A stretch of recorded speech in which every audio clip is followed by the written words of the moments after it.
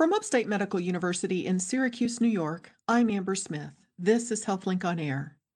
The Upstate Golisano Children's Hospital offers pediatric hemodialysis, and today I'm speaking about this important service with the Director of Nephrology, Dr. Scott Schurman. Welcome to HealthLink on Air, Dr. Schurman. Thank you for having me. Can you describe what hemodialysis does? Yeah, absolutely. Hemodialysis is replacement of the things your kidneys do. So removal of extra fluid and waste products that otherwise would be a person's urine. And in persons whose kidneys have failed, whose kidneys do not perform those functions adequately, those waste products and fluids can build up and lead to really significant problems, very high blood pressure, and other symptoms that really are not compatible with long-term life. So you focus on children with kidney diseases that would require dialysis of some sort? Yeah. How does that work when it involves a child? Do they come to the hospital or how does that work? Yeah, so within the last year, we've opened a pediatric-centered dialysis center within the four walls of University Hospital. So previous to this, our kids that required dialysis received it at a outpatient center that focuses otherwise exclusively on adults and therefore is focused mostly on the needs of adults. And bringing that service into the hospital has allowed us to build a team that can really focus on the needs of our kids. That means their physiologic needs, because performing the dialysis in children, smaller people with different physiologies than adults is different and often more complex. And so we have a team that is trained to be able to serve those needs. And also the needs of kids and their families in a very trying circumstance with sometimes hard procedures and families going through a hard time with a child that's chronically ill and requiring treatments at least 3 times a week to sustain them. So our team includes pediatric dialysis nurses, obviously physicians, pediatric nephrologists like myself and my colleagues, and social workers, dietitians, child life specialists that really help the kids and the families and be able to really bridge them through a hard time. So what age children are we talking about? Well, really from infants up until approximately age 21. We sometimes will do persons older even than 21 if they have significant developmental problems. So, we have children who have sometimes severe autism or other developmental problems, and performing dialysis in an adult-centered facility is extremely stressful and difficult for them and their families. So yeah, we've done children as small as 7 or 8 pounds, not long after birth, that have been born with kidneys that really cannot otherwise sustain them, and up. You're listening to Upstate's HealthLink on Air. I'm your host, Amber Smith, talking with Dr. Scott Schurman. He's the director of nephrology at the Upstate Golisano Children's Hospital, and we're talking about hemodialysis. Now, another term I've heard is peritoneal dialysis. Is that the same thing, or can you tell us the difference? Sure. So there are two basic types of dialysis: the hemodialysis, in which patients have a what are called access, and so a device, whether it be a catheter or other, where blood is pumped from their body into a filter. We call it like an artificial kidney, and that cleans the blood and extra fluid, and then that cleaned blood is pumped back into their body. And those treatments generally last about 4 hours, and there's generally 3 treatments a week. Though for very small children under age 2, there often those treatments have to be done even 4 or 5 days a week to provide really what they need.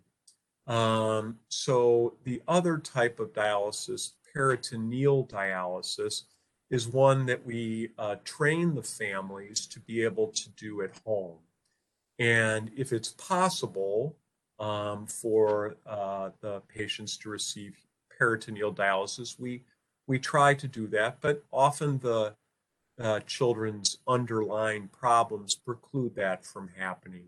So the peritoneal dialysis involves a catheter that is implanted surgically in the sac that surrounds your bowels, which has thousands of tiny little blood vessels, and a special solution is placed into that sac and draws out waste products. And that's a treatment that's done nightly, generally when the patients are asleep, using a small machine, again, that we train the families to use and perform. How do you determine that a child's kidneys are malfunctioning to begin with? Like, what are some of the symptoms a parent, would notice? Yes, so the first symptoms that their families generally note are fatigue, um, generally reduced school function, increased need for sleep. These are kids that transition from very energetic to going to bed at 6 o'clock in the evening, kind of thing, as their kidney function declines. We generally hope to be able to intervene before the advancement of symptoms to that level. We often know that the kids have kidney disease. Often these are kids that were born with malformed kidneys, and that is often evident in ultrasounds of their moms before birth, and we follow them after that. Or they've had a urinary infection that clues us into the underlying malformation of their kidneys, and we begin following them.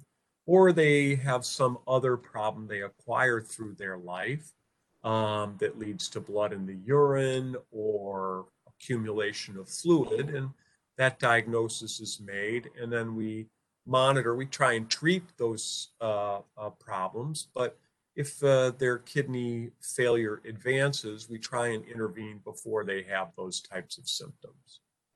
So it sounds like there's a lot of reasons a child may end up needing dialysis. What are the physical effects of the loss of kidney function for children? One of the major ones, Amber, is failure of adequate growth and development. So children with kidney failure, particularly advanced kidney failure, often do not grow adequately. We do have growth hormone, and that can be helpful, but the kids are often much shorter than their peers. Nutrition can be difficult. Children with kidney failure require much more nutrition, calories, and protein than other children. And at the same time, their advanced kidney failure um, reduces their appetite. So we have this, this paradox where they need more calories, but can't really take them in or feel like they should take them in. And so the dialysis helps helps relieve those symptoms.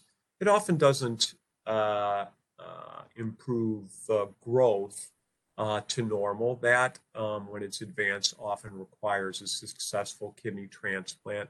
And really, dialysis for all of our kids is a bridge to them eventually getting a successful kidney transplant. I wanted to ask you to sort of walk us through what dialysis is like for a child. How do you, as a pediatric nephrologist, go about preparing a child for dialysis mentally? We're fortunate to have a team that is really experienced and trained to be able to do just that. Um, we belong to a consortium, a nationwide consortium of pediatric dialysis providers that helps develop tools just as you're describing.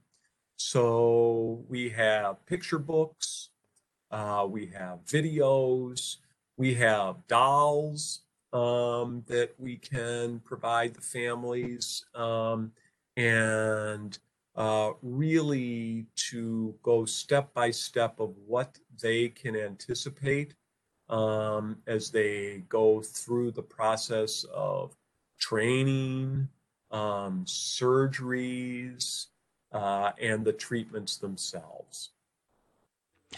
What do they feel during the dialysis? Is it obvious to the person that there's fluid movement happening? Our goal, I should say, is really for the treatments to have minimal or no symptoms. So for hemodialysis, that sometimes can be difficult to achieve that goal consistently. Removing a fair amount of fluid, think of it that we're removing in 12 hours a week what your kidneys are generally removing in a 168-hour week. And so doing that in that interval of time can lead to changes that produce symptoms. So those can be cramping and nausea.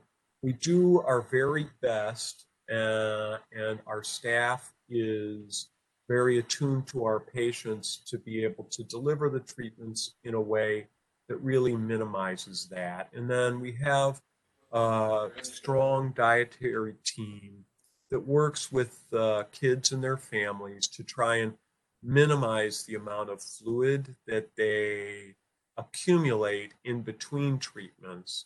And that's key to being able to reduce the symptoms they have.